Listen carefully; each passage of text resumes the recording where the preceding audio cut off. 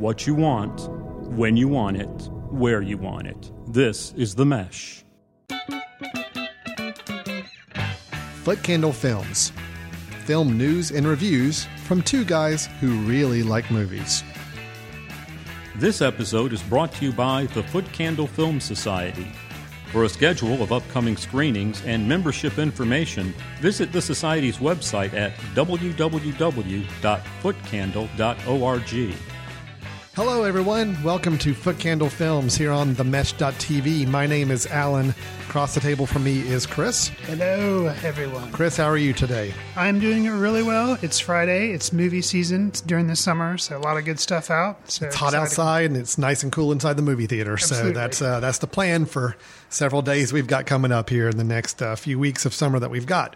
Why mow the yard when you can go sit in the theater? That's right. Why not just let the yard just keep growing? That's right. And blossoming and blooming, and you can go see some movies and catch up with the yard work maybe when it gets to be fall. Right. You know, just one big swoop, you can just kind of cut it all back again. So, exactly. If only, Chris. Yeah. Well, since you mentioned summer, that is a little bit of a theme for part of our review, and that we are going to be reviewing today in our episode one big summer blockbuster movie. But then we're going to switch gears and review a film that's probably the farthest end of a summer blockbuster movie.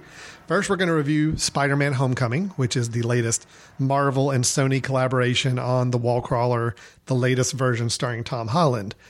Then we're going to switch gears and talk about a film called Norman. And let me make sure I've got the subtitle correct, because this has a very long subtitle. Norman, the moderate rise and tragic fall of a New York fixer, starring Richard Gere. So we're going to be discussing that film as our second review.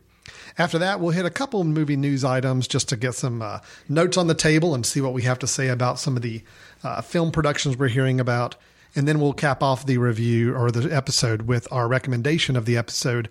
That's when you and I both provide one film that we feel like, hey, you know what? You're trying to stay inside. You're trying to stay cool out of the summer heat.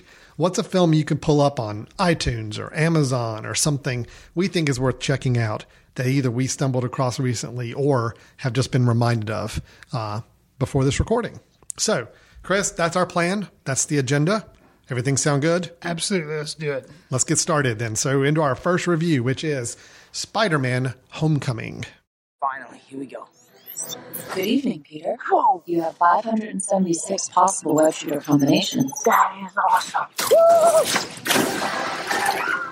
I can keep that suit? Yeah, doesn't fit me. When's our next retreat? What, next mission? We'll call you. All right? It's not a hug. I'm just grabbing the door for you. I'm not there yet. All right, kid. Good luck out there. This is my chance to prove myself. We have a Spanish quiz. You gotta get better at this part of the job. I don't understand. Oh, I'm intimidated. What are you hiding, Peter? Yeah, Spider-Man! Sick of Mr. Stark treating me like a kid. But you are a kid. Yeah, a kid who can stop a bus with his bare hands.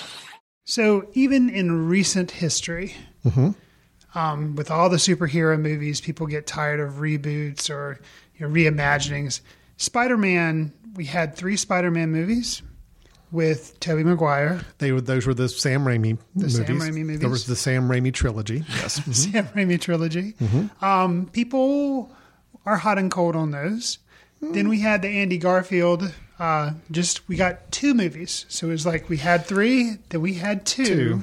Okay. That's the Andrew Garfield directed by Mark Webb, which, I'm sorry, that should have worked out. Because his last name was Webb. Last name's Webb. It should have been perfect. But anyway. Which I liked the first one of the Garfield, and then the second one kind of went off the rails. I really liked the first one of the reboot. I know a lot of people had problems with it, but I thought it was actually really good. It's probably, before this review and maybe still after this review, it's probably my favorite of the 5 Spider-Man movies that have been produced so far. So, and now we have Spider-Man Homecoming, directed by John Watts, who also directed Cop Car recently. We did review Cop Car probably last year sometime. I think so. So, we see a trend of 3, 2, and now 1. Alan, do you think with this film, Spider-Man Homecoming, do you think John Watts has something to worry about? Do you think he'll, not direct another movie after this or not direct another Spider-Man movie? Or depending on how this one went, do you think they'll bring him back? All right. Well, okay. So the question you're asking me is one I have to tie more to box office performance. So let me as just opposed couch to how it with you that. feel about it. Okay, Yes. sure. So I would say from a Understandable. box office performance standpoint, it's doing really, really good. It's getting really good reviews in general for a superhero movie. And yes, he's locked in. He's going to be directing the next film. There's absolutely no doubt about it at this point. I think they've already started planning. I'm sure they've already started doing something to get ready for it. And then Tom Holland, who is our new Spider-Man, will absolutely be brought back again. He's locked in. He's locked in. Do you know if they, just a quick aside, do you know if they have locked him in, like, Christian Bale signed on to do a certain number of Batman movies? Do you know if Tom Holland has said, like, I'm going to do, or he, like, contractually he's going to do at least 3 of these? Do we know? or no? I don't know for sure. The only thing I've heard is the gentleman who is basically over all the Marvel films, Kevin Feige, has gone on record in an interview saying that Tom Holland's arc as Spider-Man is already written out as 5 movies, but not to say 5 Spider-Man movies, just his storyline He's going to takes be a him. main character in 5. He will be featured in 5 movies Okay. as a bigger storyline of his character. Now, that doesn't count Civil War, or does I don't know if it does or not. Okay. So, he may already be 2 films in. We don't know. Interesting. Yeah. Okay. But they're definitely counting on him for the long haul. I think when you've got a film that is raked in more money than they expected it to make this first opening weekend and is getting reviews better than average for a superhero movie, that's kind of a recipe you don't mess with. It's like, you got to keep that going. Right. Okay. So box office wise, yeah, they're all set to go. You're asking me, though, I think more intentionally, I think you're asking me my opinion of the film. Let me just, I feel like a broken record because I think I said the same exact thing when we reviewed the other Spider-Man movies that came out with Andrew Garfield. Okay. I'm a Spider-Man geek. Okay. I'm just laying it out there. I've got boxes of old Spider-Man comics in my basement. He is my favorite superhero. Batman's a close second, but it's still Spider-Man. He's the one I grew up with. He's the one I read as a kid. He's the one I wanted to be when I was, 8, 9, 10, 12 years old. Fair enough. So that puts me in an interesting position, Chris, in that I both get excited about these films when they come out, all of them, but I'm also probably the most critical of them.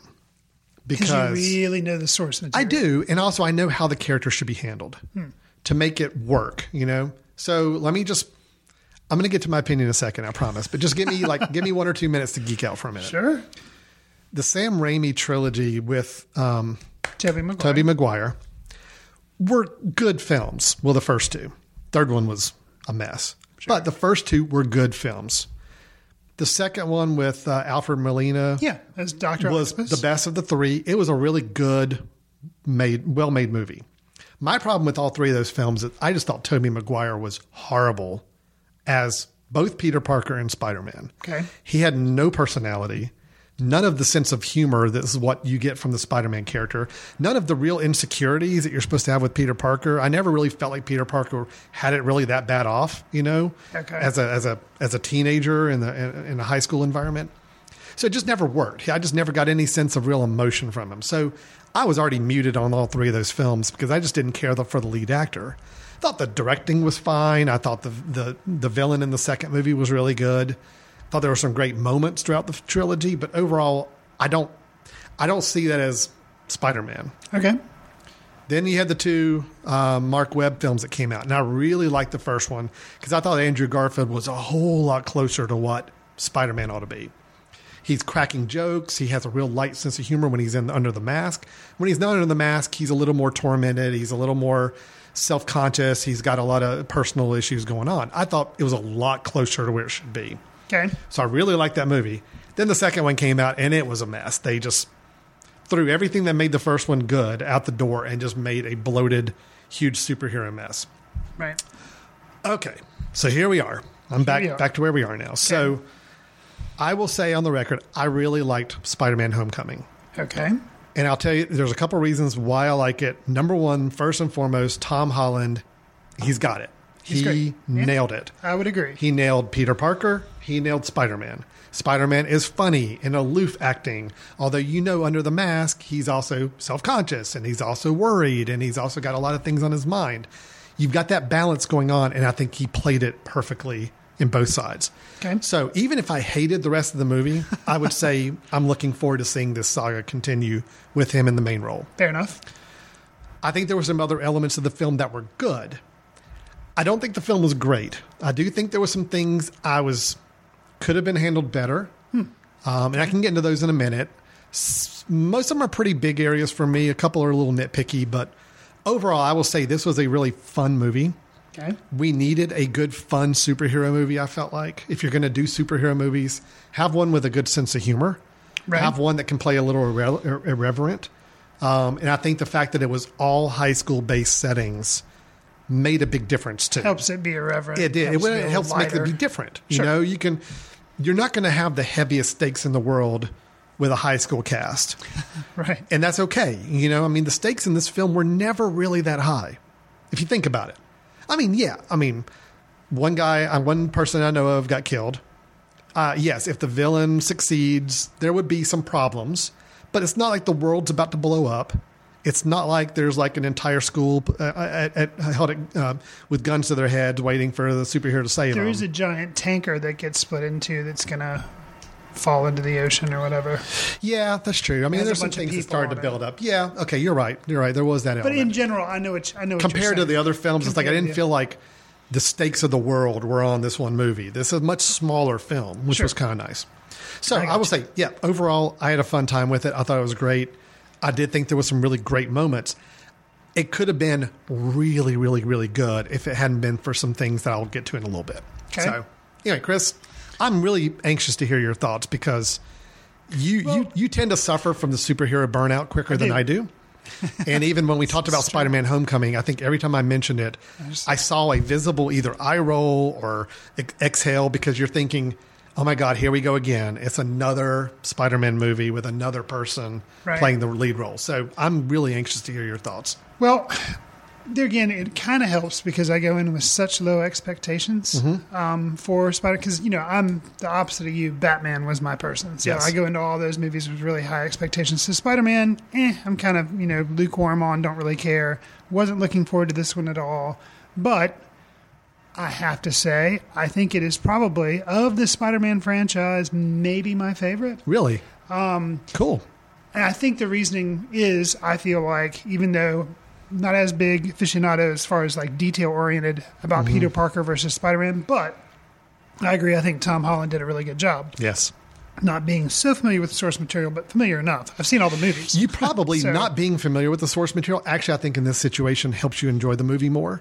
Probably. Because they took a lot of liberties that rankle me as a fan. But if I wasn't a Spider-Man fan, I wouldn't care. Let me hit some of my high points because I bet I was able to enjoy them because I didn't know background. Sure. Because the next, after Tom Holland, my next big thing that I really liked about the movie was Michael Keaton as the Vulture. Yeah, I agree. He was really good. Really, really, really good. Fun anyway from the natural geek boy to see him have been a hero as Batman, come back and be a bad guy who actually has big wings again. Not like a bat, but like a bird. And after he was in Birdman, so it's kind of like winking for him to be the Vulture. It's a very meta type of role to play. But he just played it so perfectly.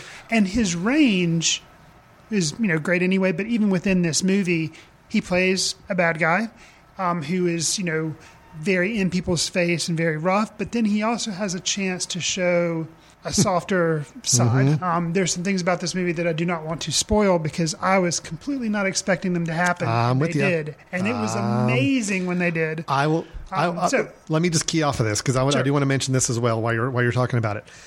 I'll admit the first half of the film, I was a little disappointed in Michael Keaton because I'm like, he's not on the screen that much. Honestly, I felt like he was still playing Michael Keaton, like a really toned down Beetlejuice, kind of just a little manic, but not a whole lot going on. When it got to what you were talking about, there's a kind of a change, there's a twist, there's a something that you learn. When that happens, and the scenes that immediately follow that are some of the best scenes I've seen in a superhero movie in quite a while. Absolutely. And it made the villain role so perfect for me the rest of the movie. Oh, yeah. So if it hadn't got to that point, I would have come out with a very muted opinion of his performance. But that, all I will say is the car ride scene is phenomenal. Phenomenal. There's a car ride scene and also some of the concluding scenes of the movie with the Vulture. Some stuff that it seems not being really familiar with the background material. It just all seems to be weaving things together, but not in an irritating way for me, Yeah. and setting up, obviously, sequels and things like that. But there again, not in an overly irritating way, in No. a very interesting way. Well, you gotta understand, this is a world building film. They are building out a world. I mean, it's a comic book movie. That's what they're going to do. I thought they did it in a fairly subtle way to where it didn't beat you over the head with it. It had an ending to the movie. Mm-hmm. It did open up some doors of where the movie could go in the future, like other sequels, but it didn't. You weren't just left knowing that it was like so perfectly set up sequel. There was the one credit scene midway through the credits that did kind of set a little bit of some groundwork of maybe where they're going, but it wasn't bad. I thought it was very muted the way they handled it. So I agree with you on that. So please continue. What else did you like? Yeah, I mean, those were things that I liked. And like you were saying, I know enough about the Vulture that I knew that, you know, he was obviously, he flew, and he had, in the comics, I'd at least seen the character, and he had this big, like, ruffle around his neck, and it was kind of like a bird, you know. Yeah. So that's one of the things that I liked about this movie, even though I'm not totally familiar, I can totally geek out like you could, but they kept enough details, but they kind of did a Christopher Nolan type thing where the details were there, but they made them more realistic. Yeah. So instead of this being More like practical. a ruffle of feathers around us like he was turning into a bird, no, it was just this jacket that he would often wear when he was flying his Vulture that had kind of a white puffy collar. It was a bomber jacket, and it fit with the motif of what he was doing. And so it worked. Yeah. Not being overly familiar, although you've talked about it on past episodes when we've talked about Spider-Man, he was the main villain, but in this film there were subtle other villains, but they didn't stick it in your face like they did with the second Andrew Garfield movie, where there were all these big villains, all with these crazy superpowers, and it was distracting. I don't know the character's name, but I think he's supposed to be the Tinkerer or whatever. Yeah, the and he Tinkerer. was helping. All I know is he's Cal from Orange is the New Black. That's correct. He is. So, and actually another person from Orange is the New Black made a cameo in this movie as well. Yes. Kind of crazy. But so he was there and he helped out the Vulture, but it wasn't in your face and it wasn't irritating. He wasn't a when you put up a movie poster of the villains, there's one villain. Right. These other guys are all like part of his crew, and they may have like some gadgets or things, and you know that they're becoming certain parts of his crew, but they never compete for the villain time like as much as, you know, other films have done in the past. Yeah, and they just never seem to have the patience for that. Yeah. I know that there's a villain in Spider-Man called Shocker or the Shocker or correct. something.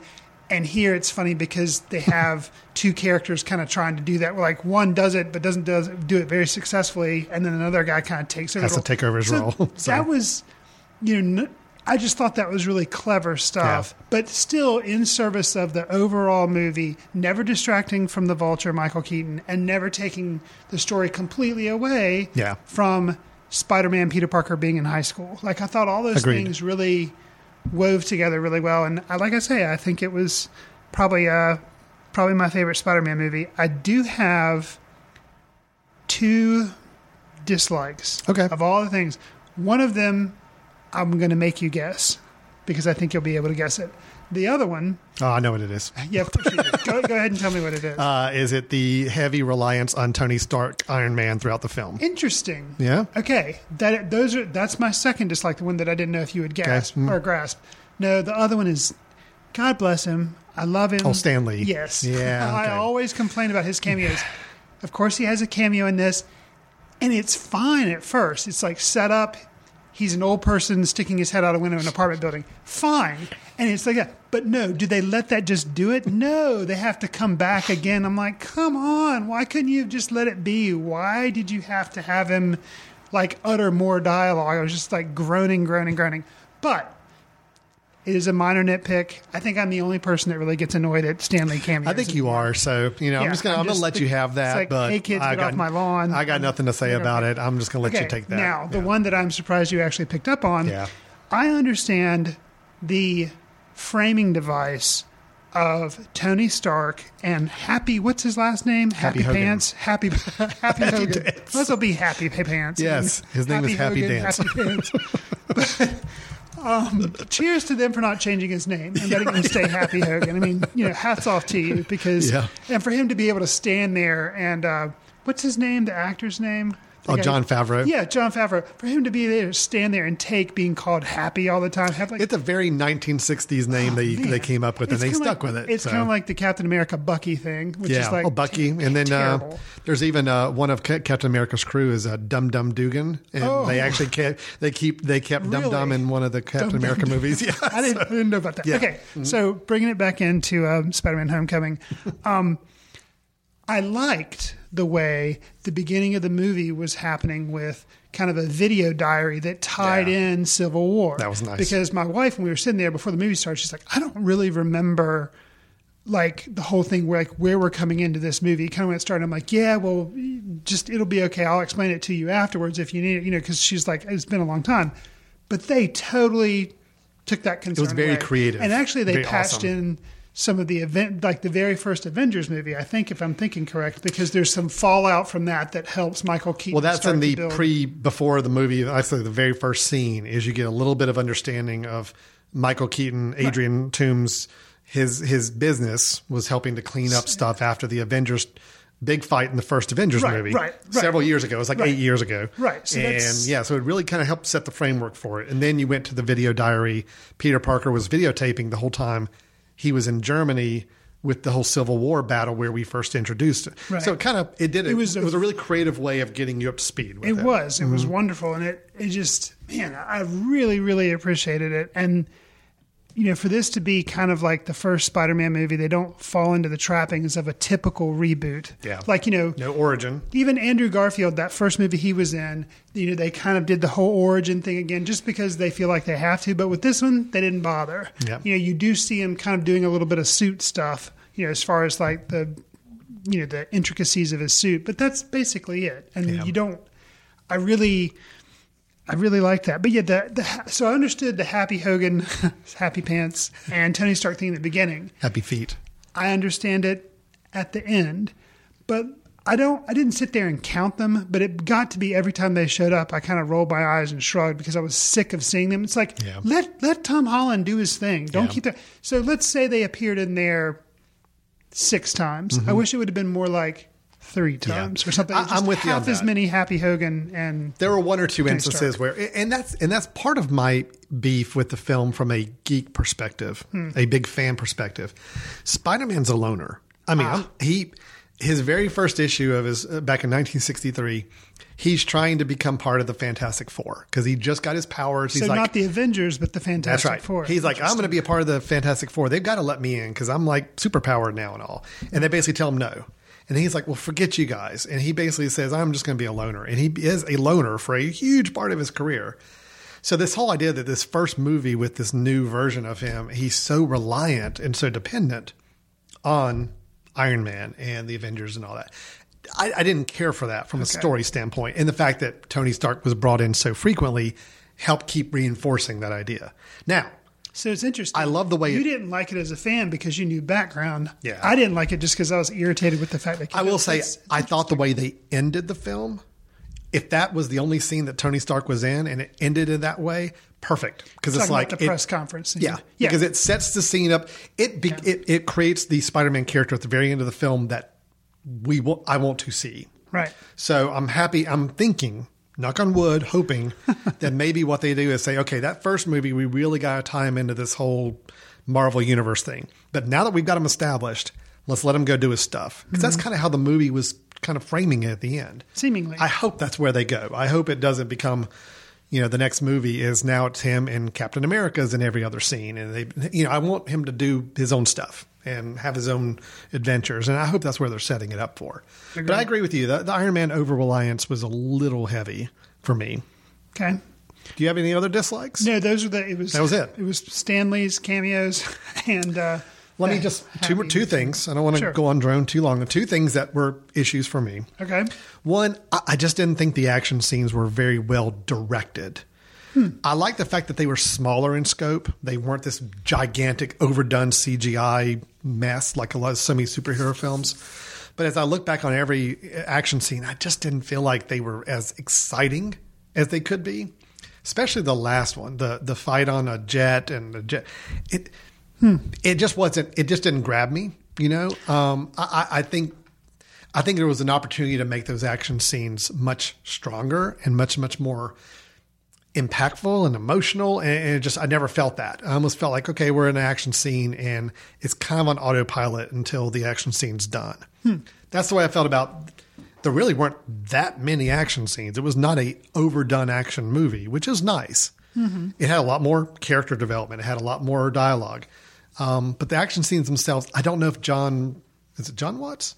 It is. Yeah. John Watts. I don't know if he's quite got the handle on a big spectacle action scene yet. So that's my one. I think it was also compounded by the fact, and this has nothing to do with Spider-Man Homecoming. Sorry, I'm having to bring it into this review. This is all about our local multiplex.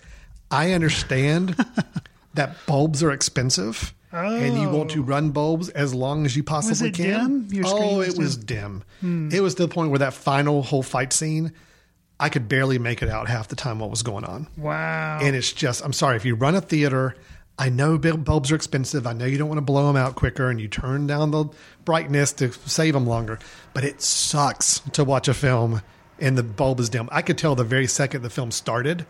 I'm like, I leaned over to Nick, my son. I'm like, okay, the bulb's dim. This is really, I hope there's no dark scenes in the movie. Sure enough, the final fight was in a dark scene and it was really hard to see.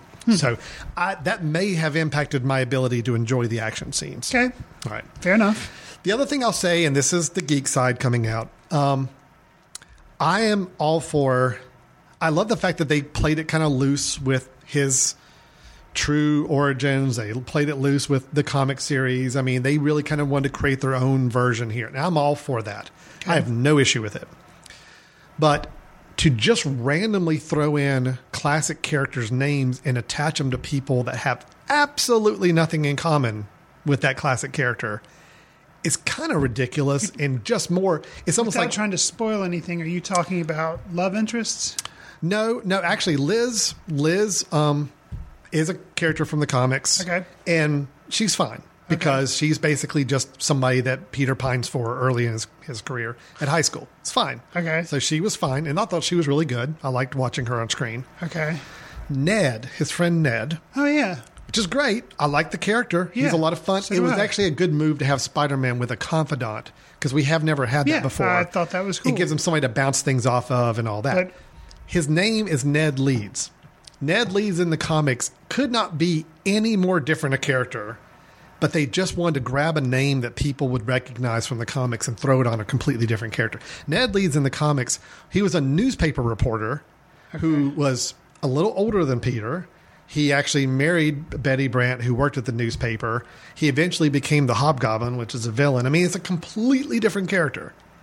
They actually pulled this guy, their Ned, from another version of Spider-Man comics where Spider-Man does have a best friend called Genki, who is... Genki. Genki, G-A-N-K-E. So we could have had Happy and Genki. Yeah. And he looks just like Ned in the movie. I mean, spitting image. But they didn't want to call him that. They wanted to call him Ned Leeds because Ned is a classic Spider-Man name. I'm like, that type of stuff is just... It's almost like overdone fan service. It's like, we just want to throw these names in. No rhyme or reason to it. Let's just give them these random names. Okay. I don't care for that. I think that was really dumb. So again, that's my little geek nitpick on it.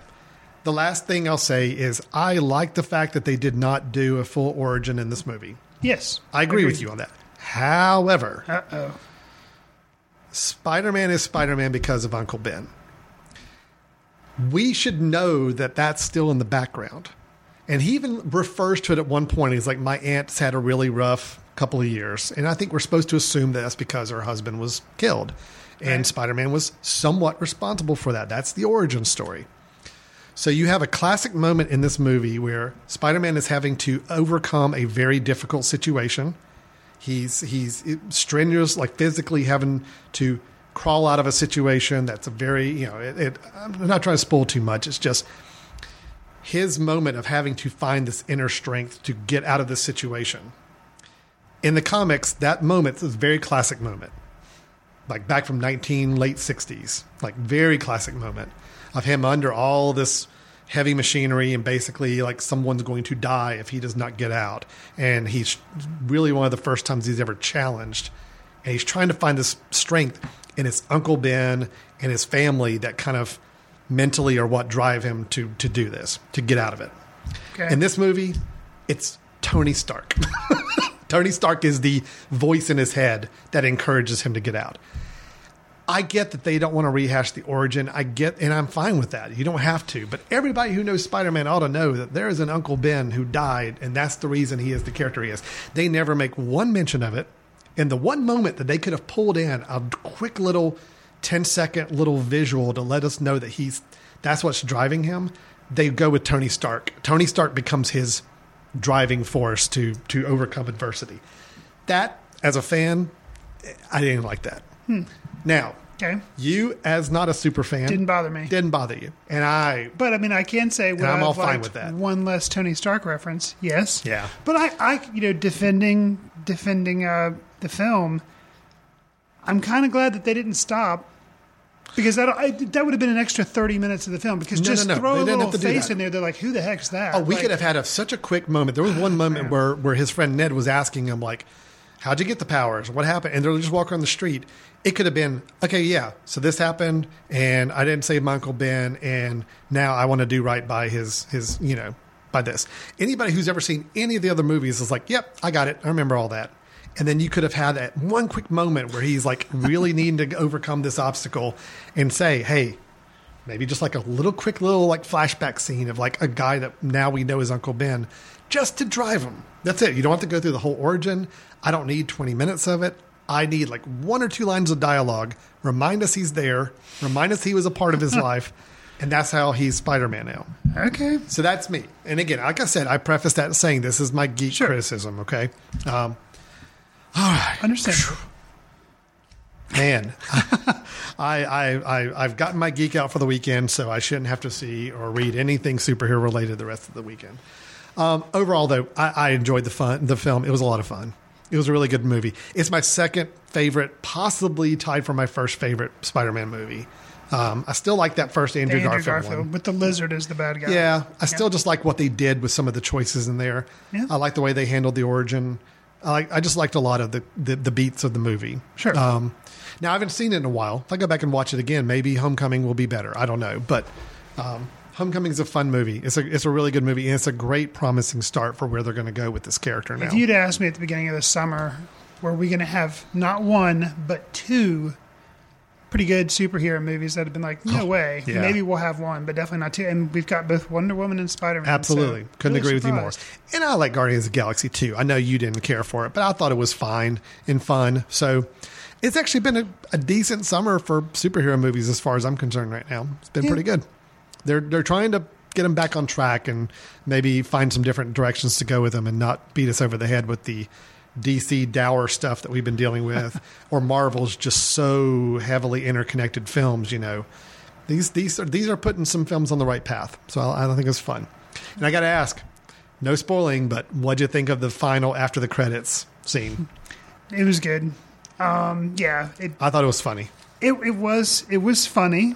So that's one of the main thing is it funny? And it kind of it made sense. It was a clever tie-in to the rest of the film. Yes.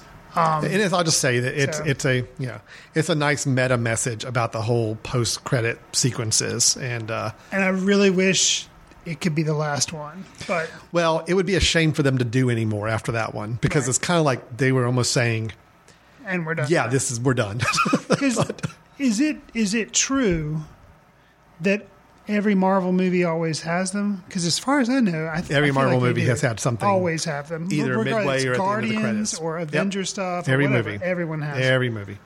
Started with the very first Iron Man movie. That was the first Marvel movie. Yeah, because Nick Fury shows up at the end of that. Yep. Yeah. Yep. That's still considered, like, by most as like the mother of all end credit sequences, because that basically kicked off everything. Got you. So I think once they realized how much people ate that up, it's like, well, we'll just do that every movie. Yeah. I agree with like films like Guardians and all, it got a little overdone. When you Yeah. have like 4 or 5, okay, that's too much. So I actually think this one at the end of Spider-Man was probably them saying, okay, yeah, maybe we need to cut this out. So, That would be awesome. all right, Spider-Man Homecoming. We're both giving it very positive reviews. Yeah. Chris sounds like he may actually be even a little more positive than me, which is I pretty think so. impressive. I think so. We'll I have to would wait not till have it shakes expected out on that. Letterboxd to see who likes it more. Would But- not have expected it, but no, I definitely liked it, and I'm very encouraged by where they're going with the character right now. So great. Okay, let's move on to something that doesn't require me to act like a complete geek and science fiction superhero nerd. Okay, Okay. let's talk about a film starring Richard Gere. The film is Norman: The Moderate Rise and Tragic Fall of a New York Fixer. Good morning, Bill. Norman Oppenheimer. I have to leave. This is unacceptable. So I'll tell my partners that we had a good conversation. May I ask what you do for a living? What do you need? I'll help you get it. Can you explain to me how your business works? I'm curious.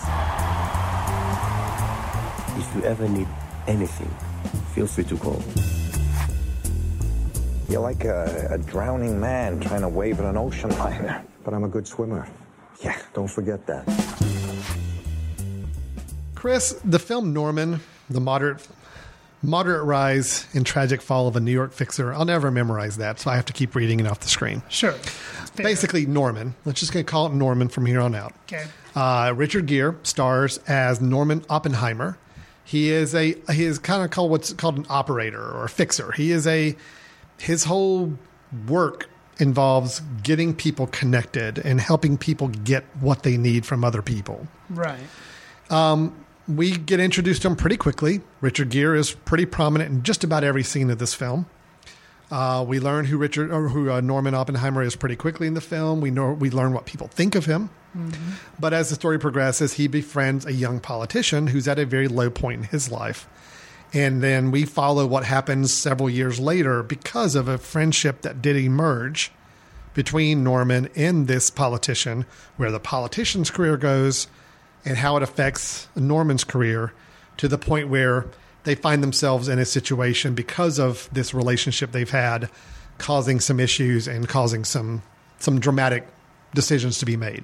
Right. So Norman's life is dramatically changed for better and for worse throughout the course of the film because of the relationships he founded. Chris, this is Richard Gere, basically his performance. The movie lives or dies by how Richard Gere pulls off a performance like Norman Oppenheimer. Sure. But then you've also got a very rich script. It's actually, I think, very detailed script. It's a very mature script, which is kind of nice to see every once in a while. A film that, takes a story very seriously, and actually you have to kind of think about it, and you actually have to follow it. You have to just know where it's going. Right. And we have a director and a writer here, Joseph Cedar, who I'm not familiar with any of his other work. I actually believe he might have done some documentary work before, if I remember correctly. Footnote was a film he did. I never saw Footnote. Heard of Footnote, but haven't seen it. Yeah. He did a documentary, Sharon Amrani, remember his name, back in 2010. Footnote with 2011, and now we have Norman 2016. So not a very prominent filmmaker, one that's crossed our radar much. Chris, with this being a fairly heady film, and by that I mean it's not action, it's not even really tense in too many points. It's really all dialogue driven, and you're just following 2-3 key characters through several periods of time. Mm-hmm. Did this movie engage you enough, even with its deliberate, slower style and the more dialogue heavy plot and story? Did the movie keep you engaged to the very end? Interesting question. Good way to kind of enter discussion about this movie. I would say the answer is yes, just enough. Yeah. This movie is a lot of dialogue. Yeah. And it's not fast paced. It is also broken up into at least, I think, 4 acts. I think it's 4 acts. Where you see black screen, white subtitles come out. So it has dividing lines or, divisions in time. So it does kind of feel more like a play in some instances. And this actually could be a play. Like they could easily make this into a play, I think. Yeah. As far as I know, it's a totally original screenplay, totally original like idea. So not based on a play, but yeah, they could totally turn it into a play. Yeah. Richard Gere was really good in this. Mm-hmm. I'm kind of not the biggest Richard Gere fan, but I admit he's always been a great actor. But what I admired in this is it's very opposite the Pretty Woman role that he played. He's not glamorous. He doesn't always have his act together. He, in an interview, Richard Gere describes himself as a schlub in the movie. And I think that perfectly fits. He's a schlub. Yeah, so. And and that's not to say at some scenes he's not dressed in this really nice suit and tie and walking around. It's not like he's just walking around in a T-shirt and shorts. I mean, but it's just as much personality as it is body appearance. posture and how he the way he looks with his eyes and everything. Yeah, I thought that was really well. I thought his performance was good and helps anchor the film because he's one of the people doing a lot of the talking. But I think, and I was fine with the direction. I think it comes down to the script for me seemed very choppy. Mm-hmm. And sometimes maybe deliberately so that you didn't figure out certain things, or it tried to be too creative maybe for its own good, but it ended up to me just being kind of choppy. Yeah. And some of because you have to pay attention to some of the things he says and some of the connections that he makes and how those kind of come back around later in the film. But overall, I mean, I liked it. It was a very interesting way to tell this type of story. Mm-hmm. The preview that you may have heard, hopefully you heard a little bit of the audio before we went into this review. Unfortunately, I did see it before the movie, so I was expecting a completely different type of movie. Yeah, kind of like a Ocean's 11 type, not screwball comedy, but definitely expected to be lighter. Kind of this guy keeps on digging himself a hole because he makes all these connections and he has to keep telling lies and try to. In the first hour of the movie, I think the first half hour, I think they tried to build that kind of personality to it a little bit, but it really dropped off of that throughout the film. And by the end of the film, it's definitely not a light film. No. And I'm with you. I like the film. I like the story. The screenplay, I think, was rough. Okay. So the story itself, when I described the story to somebody, like my wife didn't get to see the movie, but I told her the story. And I realized if I tell the story's really a good story. Mm-hmm. The screenplay, though, I think is what you were commenting on. The way that the story is being told is very choppy. And I'm going to take some issue with the direction a bit because I think the director wanted to do some creative, innovative things with the film, and he did. There were some scenes I thought for this kind of film were creatively done. Talking about how he shot the phone conversations? The phone conversations, and then you had one moment where Norman's character kind of goes into you don't know if it's a dreamlike phase, everything freezes around him and slow motion, and he's able to walk through and experience it in a different way. Well, see, that's some of the things that kept me barely interested in it because it helped keep me interested. My thing is that they were just so sporadic that it just almost seemed like, hey, we need to do something kind of cool and creative here, so let's drop this moment in. Yeah. Well, it worked. And that's why I felt like it was choppy and sporadic as well. I just didn't feel like it was a very consistent tone and theme to the movie. Mm-hmm. So at one point it was fantastical, then it would go to a very dialogue heavy, very realistic for 30 minutes. And then now we throw in another 2 minutes of something a little more fantastical. Mm. It was choppy. Choppy is the best way to say it. Okay. I do feel like there were some moments of dialogue that could have been used to help bridge some of the scenes better and make us understand the implications of what was happening. Okay. I feel like there was actually a really important part of the film that they made the creative conscious to skip over with a title card. And I could see the reasoning for wanting to do that, but I actually think skipping over that entire period of the film actually made the ending less impactful than it could have been. These two characters develop supposedly a much tighter bond and friendship than what we see just in the film. Right. But we don't really get to see it. So when these decisions are being made at the end of the film that are really hinging on this relationship they have, it didn't carry as much weight for me because I didn't feel like I'd ever really seen the relationship build out like everybody else is saying it is. Sure.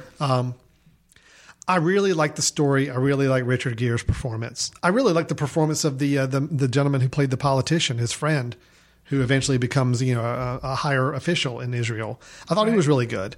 So the acting was all good. It was just, I think the way they put this story together and decided to show it in a 2-hour film, there were just some. I think there were some gaps, and there were some missed opportunities to make it a more cohesive film. Yeah, it sounds like you and I are on the same page. And the more you talk, I was blaming just purely script/screenplay, but the more you're talking about some of the decisions of how to transition between scenes and some of that, yeah, I guess that's a little bit of directing there, that throwing a little shade on the director. I'll say acting-wise, we've talked about Richard Gere. You mentioned Lior Ashkenazi, who plays the other politician, or plays the politician. Yeah, he's really good. Unknown to me. His face maybe looks a little familiar, but he was otherwise really good. unknown. But the other supporting cast in here, Michael Sheen, Charlotte Gainsbourg, Steve Buscemi, and kind of a weird cameo by Hank Azaria.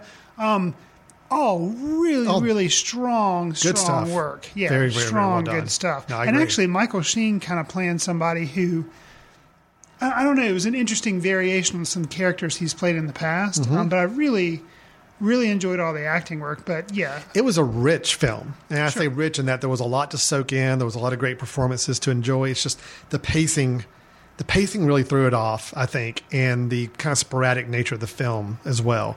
I will say, though, I said this in our discussion after the film last night, there is a phone conversation late in the film towards the ending of this kind of an ending resolution of this relationship. I thought it was really good. And it was done kind of, for lack of or to try to explain it, since we are not a video podcast, it's kind of visually split screen. You see the characters that are in two different locations in the world, both on the phone, but they kind of split the screen down there, and it's almost like they're looking at one another. They're looking at one another. And they're talking.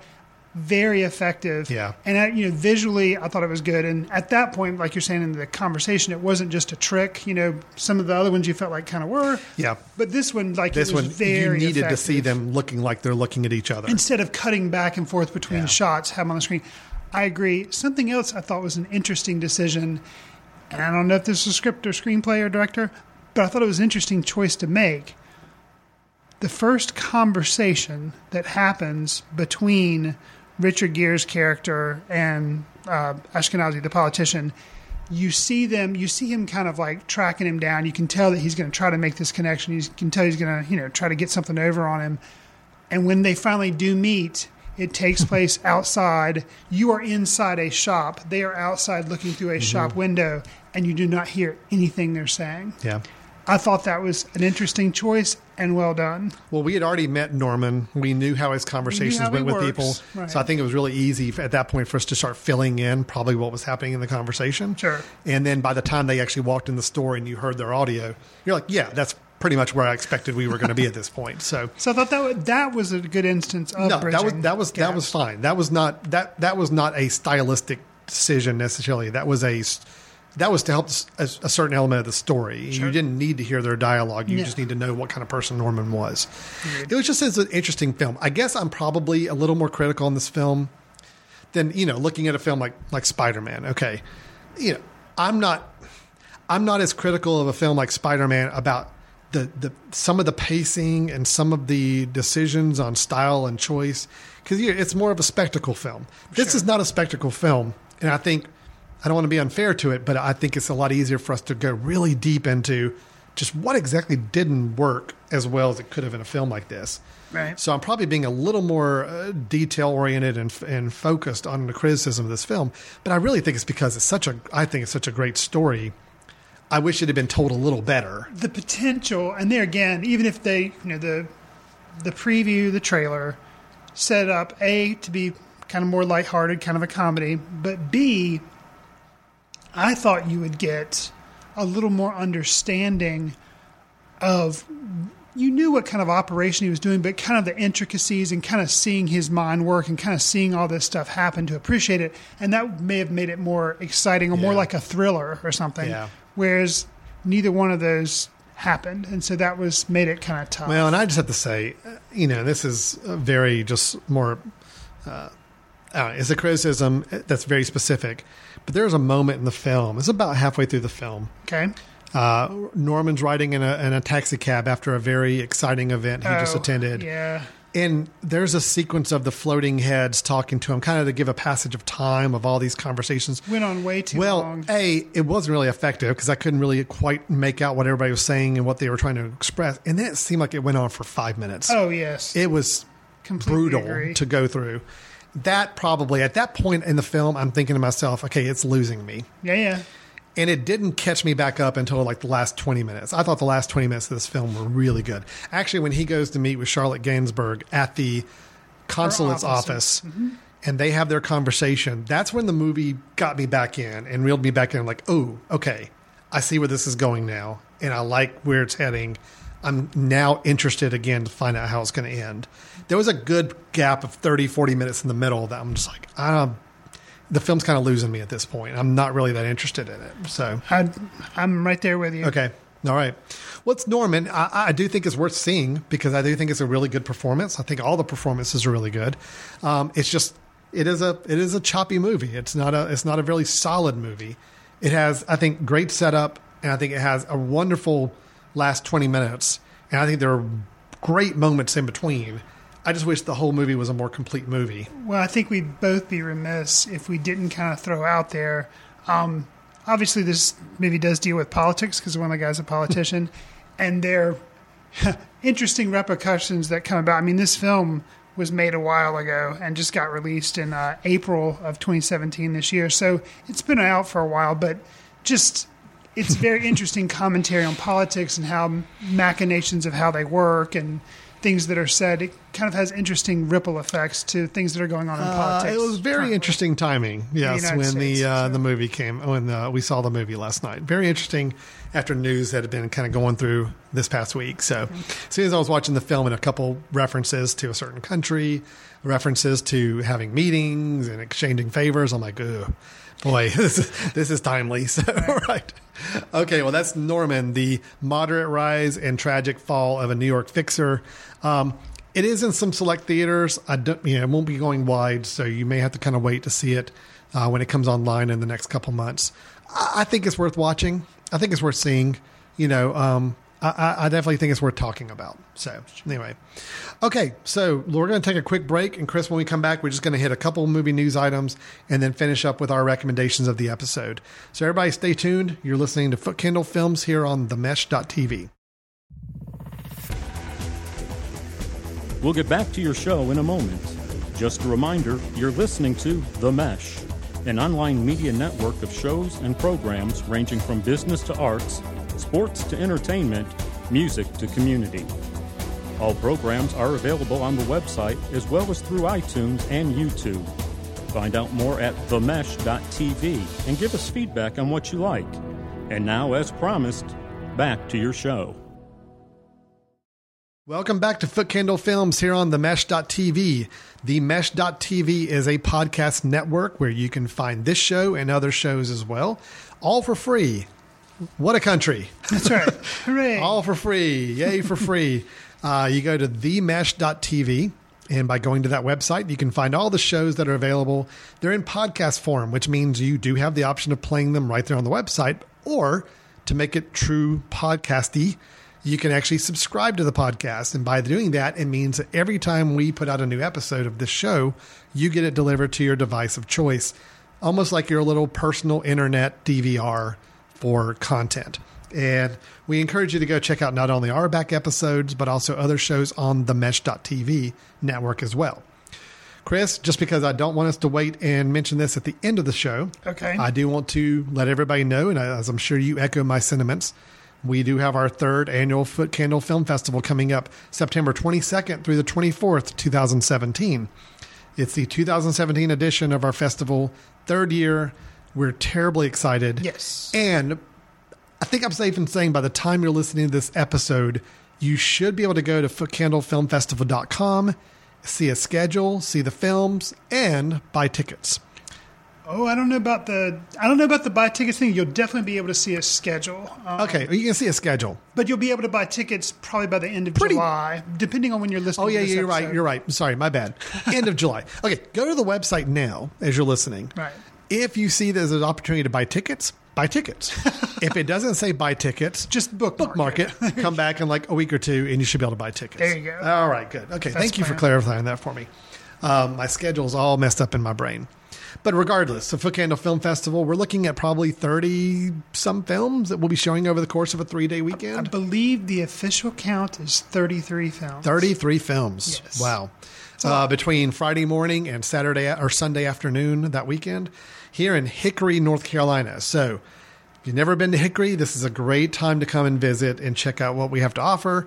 If you do travel into the area specifically for the film festival and you're going to be here, please drop us a note and let us know. We'd love to meet you and welcome you to the area. Otherwise, if you are a member of our film society already, obviously you're going to have opportunity to buy your tickets, and we look forward to seeing you at the festival. So this should be a lot of fun. Anybody's welcome. It's open to the public. You can buy tickets for individual films or get a pass for the entire weekend. So that way you don't have to pick and choose. Right. That really is your best move, right? I mean, from a financial analyst standpoint, buy the pass, then you just decide which films you want to come see. Some of our members last year actually stayed for every film. Absolutely. We did have people that saw everything. Yep. You're in the movie theater for 72 hours. It was awesome. Now, Chris and I may have done it out of solidarity. They figured if we had to be there, they were going to be there. Chris and I in a movie theater for 72 hours. That's awesome. But, for some people, it may be a little tough. But it's a fun weekend. And we have several filmmakers traveling to the area to be here as well. So I do encourage you to go to the website, check out the films that we're showing. And if you're listening to this later on, you should be able to buy tickets as well. Correct. Awesome. Okay, Chris, just a couple quick news items. I don't have a lot of news to share this episode. I'm just going to kind of hit a couple interesting projects that I'm curious some thoughts on. There's a filmmaker. His name is Quentin. I think it's Quentin Tarantino. Yeah. So he supposedly has a new film he's working on. It seemed like he's making a movie that takes place around the events of the Manson family murders. You're squinting. Your face is kind of creating this kind of painful look. Are you worried about this? Yeah. Okay. We've reviewed several of his films here on the show. You can find them in our archive. I like Quentin Tarantino as a filmmaker. I think he makes very interesting films. Hearing that he is going to, make a film, the subject matter is like, the Manson family murders, specifically one of the ones he's going to do is the Sharon Tate murder. It's very simple. Why? Mm-hmm. That is my question. Mm-hmm. I don't.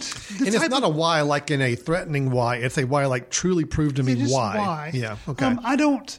Just the type of films I go after. I don't seek out crime movies about, especially true crime movies that are going to be dark in nature, which obviously this is going to be.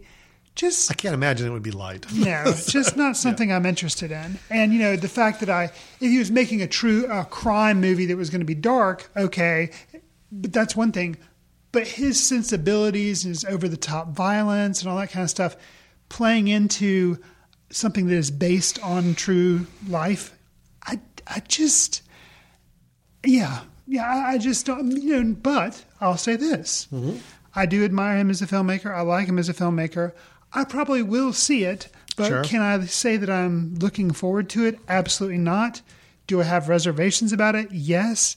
But, maybe this would be a film that he makes that is completely unlike any other film that he has ever made. Well, what if he made this film and there were not examples of on-screen violence or blood at all? Mm-hmm. Things are going on, but it's all about stylistic choices. What if it's like a Zodiac? Right. Which Zodiac is, mostly dialogue driven, mostly, internal drama, not looking at overt violence or anything. So. Right. So I kind of like, that's my overall thing is, why? Yeah. Kind of like, why is he doing this?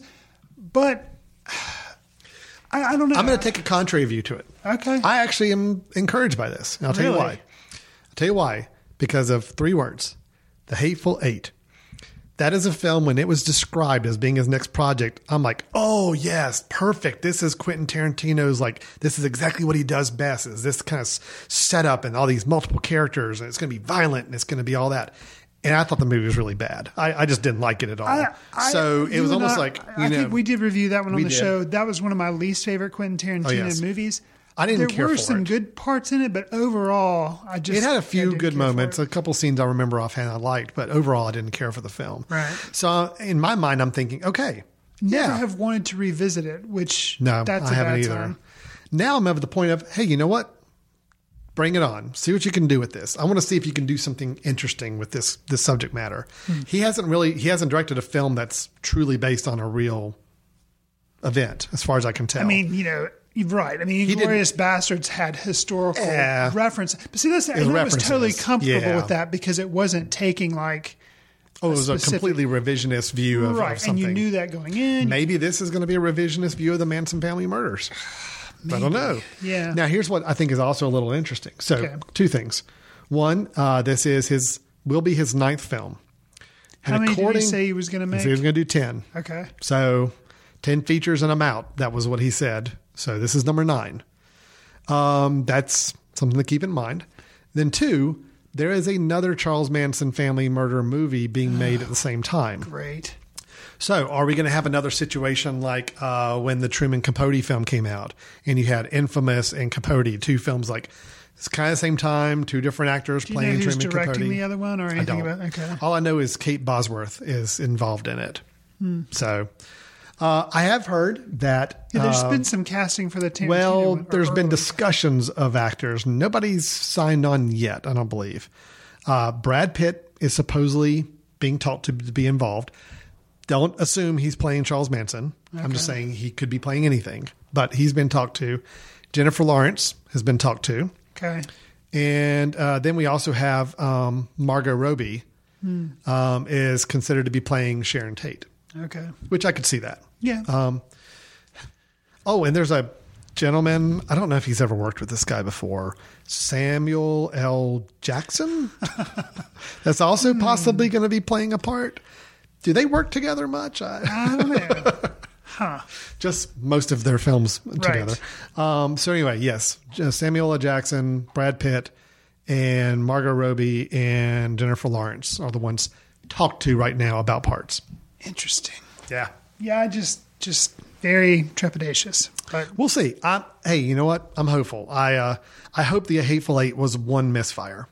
Because really, he was really doing some great stuff for a while. I mean, Inglourious Bastards is still my absolute favorite of his film. At the end of that, the line by I think Brad Pitt I think this may be my masterpiece. Yep. Absolutely.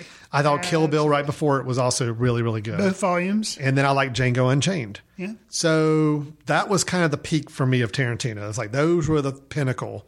I like Pulp Fiction and all, but I really love Kill Bill.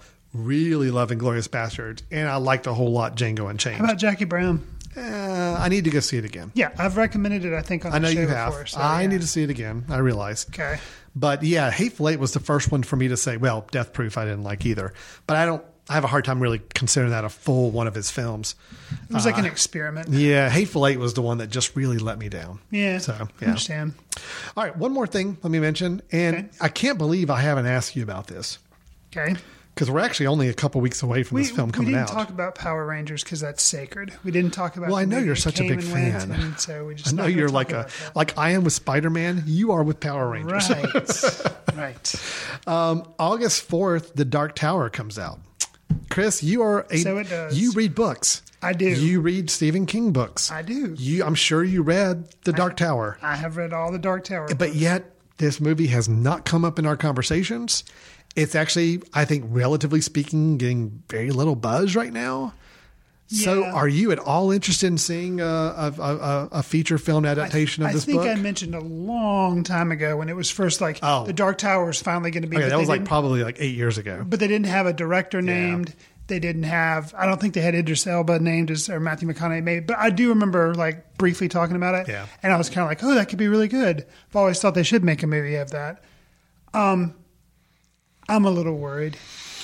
Yeah. The reason I'm worried is because the first poster that I saw was a really, really cool poster. It was basically like this.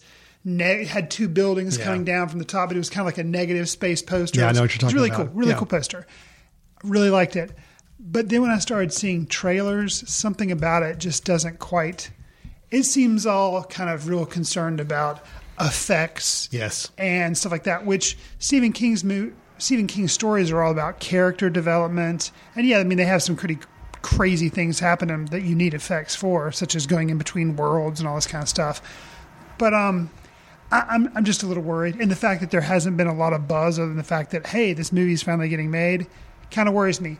I do like Idris Elba. I think it is interesting to have him play the gunslinger because I don't think the gunslinger was originally African American. So that's awesome that they cast him as that because it's like, why does it matter?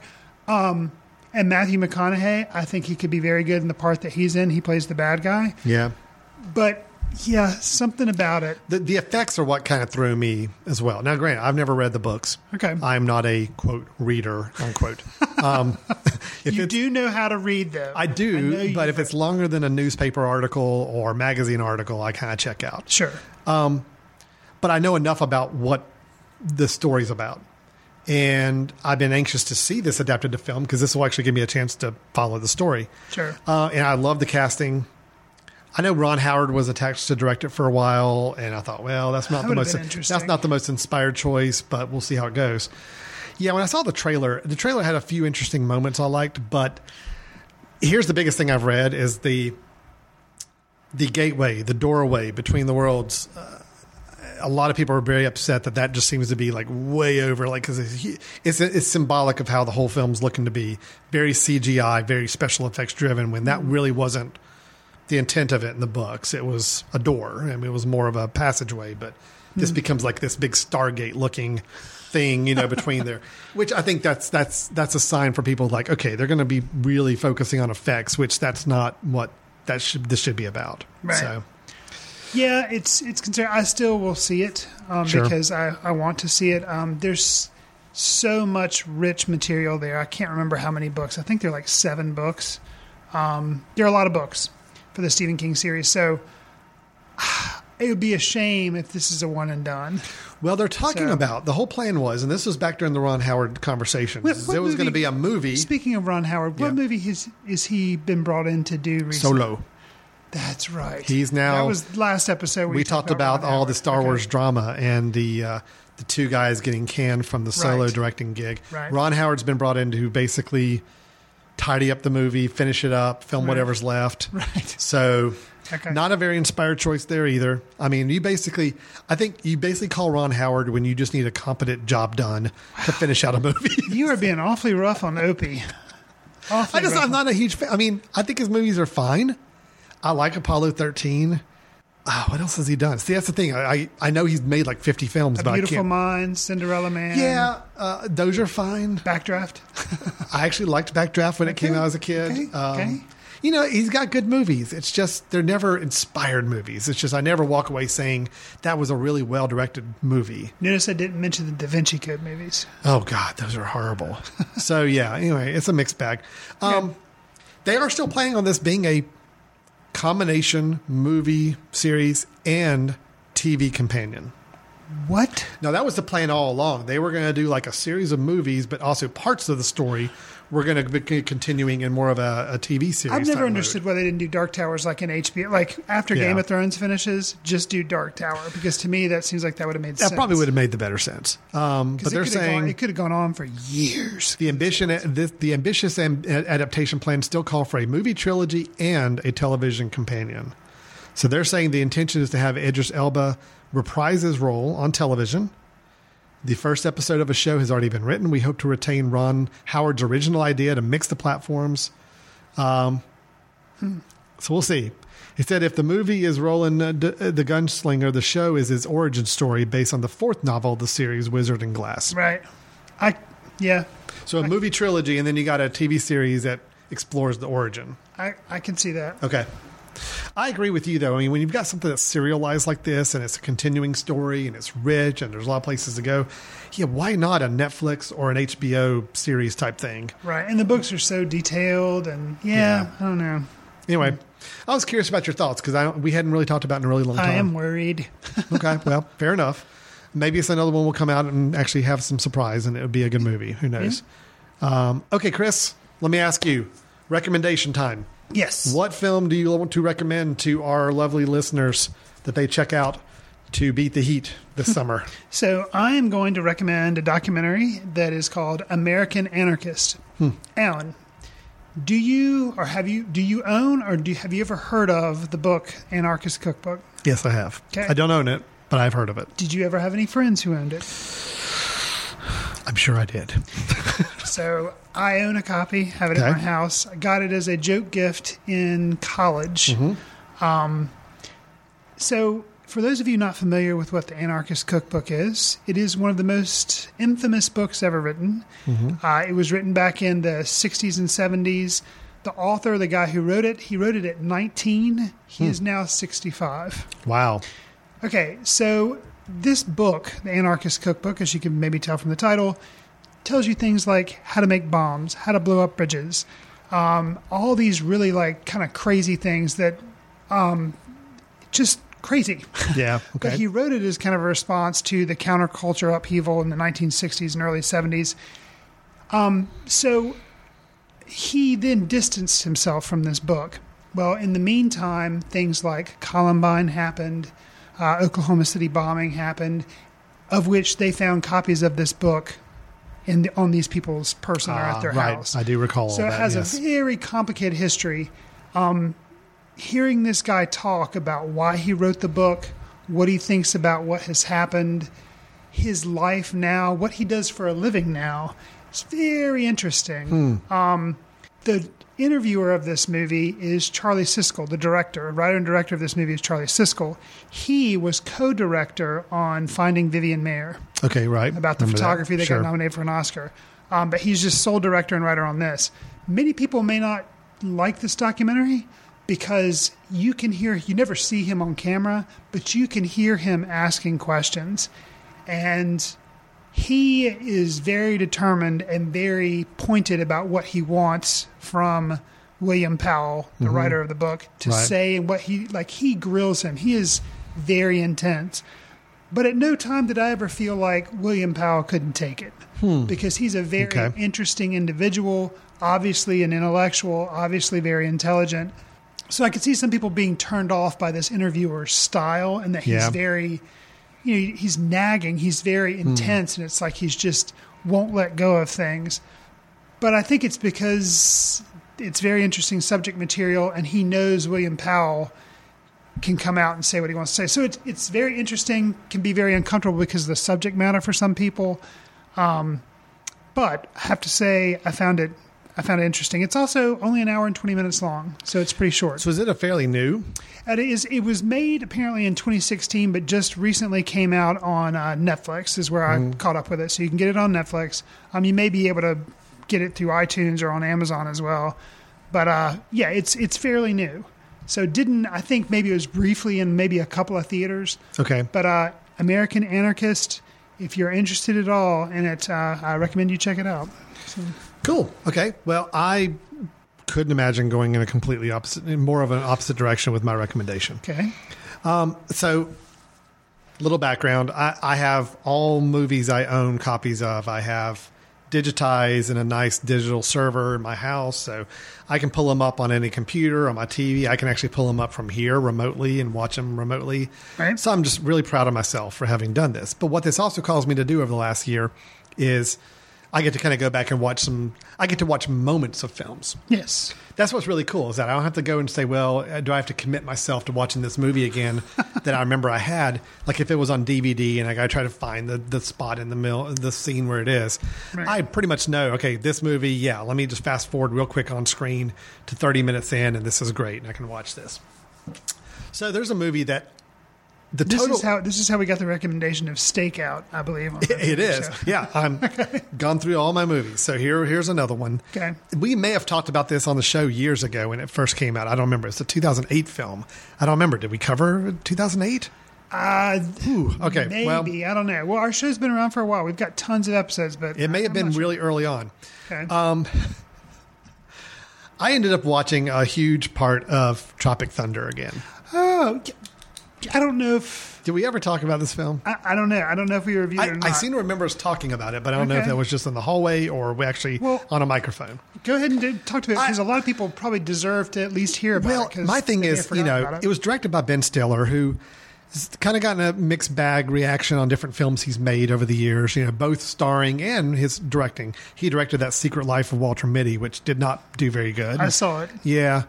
But yet, I watched Tropic Thunder, and even though the whole movie doesn't hold up, okay, it's not a start to finish, terribly enjoyable movie. Mm-hmm.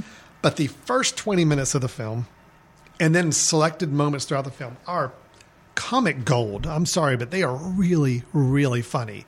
The whole opening 20 minutes when we're introduced to all these actors, basically the premise of the film is it's actors, real actors playing actors, and those actors are being brought in to star in a very dramatic, very powerful film about Vietnam based on somebody's memoir. And these are very spoiled actors, most of them, or known for comedy or known for other things, coming together to try to make a serious Vietnam film. So the movie is about the issues with them trying to make this Vietnam film. I would like to revisit Tropic Thunder because I'm glad you're recommending it. It's because so good. The thing is, hearing all that, this seems like it is going to be the funniest movie ever. Expectations for that movie, I feel like were super They were, high. which is probably unfair. There's a lot of talent involved. Yeah. Ben Stiller's directing. It just sounds like, how can this movie go wrong? And so I liked it, but I remember kind of like you're saying, the first 20 minutes are amazing. It kind of falls off, but I think I need to revisit it. Yeah, it's still good. Don't go in watching it for the entire movie. Go in to watch certain moments, because that first 20, 30 minutes is classic. And I will say, I'm doing this on a couple reasons. A, we talked about Tony Stark and Robert Downey Jr. Oh, yes. He has Robert Downey's part in this is amazing. He has a very interesting role in this film. Yes, he does. That he really just gets to cut loose. It's probably my favorite thing of his that he's done. Yeah, maybe mine too. And then another thing is Tom Cruise. I'm going to come back from talking about The Mummy a couple episodes ago. Tom Cruise is freaking hilarious in this film. There are completely playing against type, playing one of the most vulgar characters you can imagine. I don't like Tom Cruise. Yeah, I know you don't. Actively kind of dislike him. Yeah. However, if I had to point to two things, I know the two things films. that he done. Yeah, you do. His role in this Tropic Thunder and his role in Magnolia. Yeah. Those two things, I'm like, okay, those were good things. I enjoyed that. So, yeah, that's true. Tom Cruise and Tropic Thunder. Yep. Good. Okay. Yeah, I agree with you. I think those are the two films that Tom Cruise gets to act, and not just be Tom Cruise.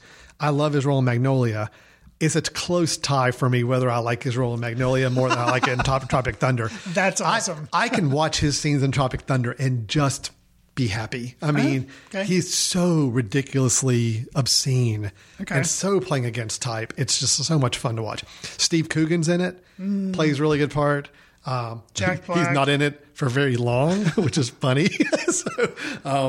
Jack Black's good. Man, it's a fun. I need to read it. You have it digitally. Do you know if it's available on Netflix? I don't. Okay. I don't. That's the one thing I don't know, but I do know I enjoyed watching it again, watching moments of it. Again, watch the first 30, 40 minutes.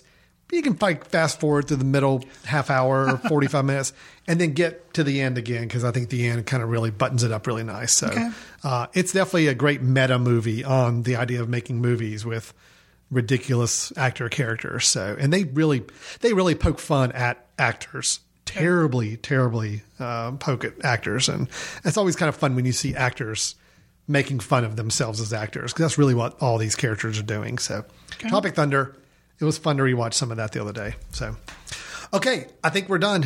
Chris, Spider-Man Homecoming, positive from both of us. Yes. Surprising. I guess surprising. I'm actually really happy. So I was really concerned how you were going to come more positive than you on a Spider-Man maybe movie, a little bit, yeah. Crazy. Norman, with the Richard Gere film, we're both leaning positive. Yes. I think we can both say it's worth watching, but we wish it was better. Sure. There were a lot of opportunities to make that a stronger film. Absolutely. And then we had our news items, and then we just did our recommendations. Yours was American Antichrist. Is that the name of the documentary? Yeah, American Anarchist. Anarchist. Yes. On the documentary side. And then I had Tropic Thunder from 2008 that I wanted to bring back up.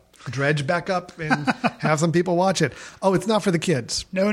Just in case you're curious, just because it has Ben Stiller, this is not Meet the Parents or whatever. No. This is very, very adult, but very funny. Okay, so that's it.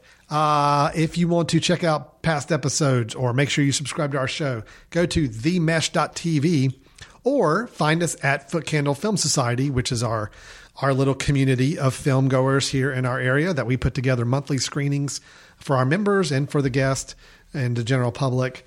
And you can always find out what we're screening or what we're talking about at footcandle.org for that website. Chris, but if somebody didn't want to just read what we were doing, they actually want to talk to us, how do you recommend they do that? Communicate. Yes. You can drop us a line at info@themesh.tv and just mention Foot Candle Films in the subject line and let us know movies you want us to check out or movies you think we should reconsider if we're wrong about something, or something you want to recommend that, we might want to watch in the future, whatever. Just contact us, talk to us. We'd love to hear from you.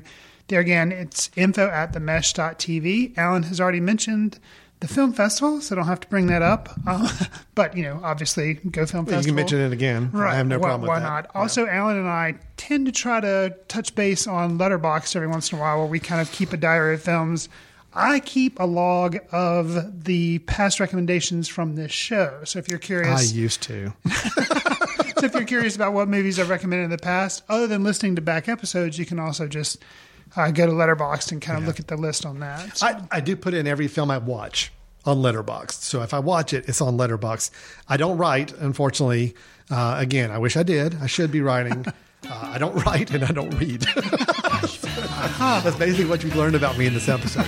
But at least I do know how to click a button saying I saw this movie tonight.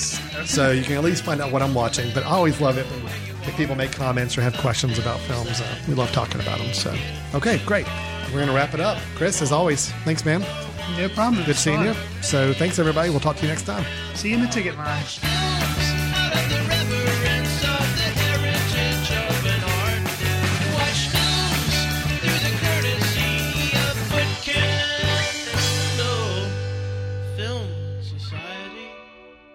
Special thanks to Carpal Tuller for the show theme music. For more about Carpal Tuller, visit www.carpaltuller.com. You've been listening to The Mesh, an online media network of shows and programs ranging from business to arts, sports to entertainment, music to community. All programs are available on the website as well as through iTunes and YouTube. Check us out online at themesh.tv. Discover other network shows and give us feedback on what you just heard.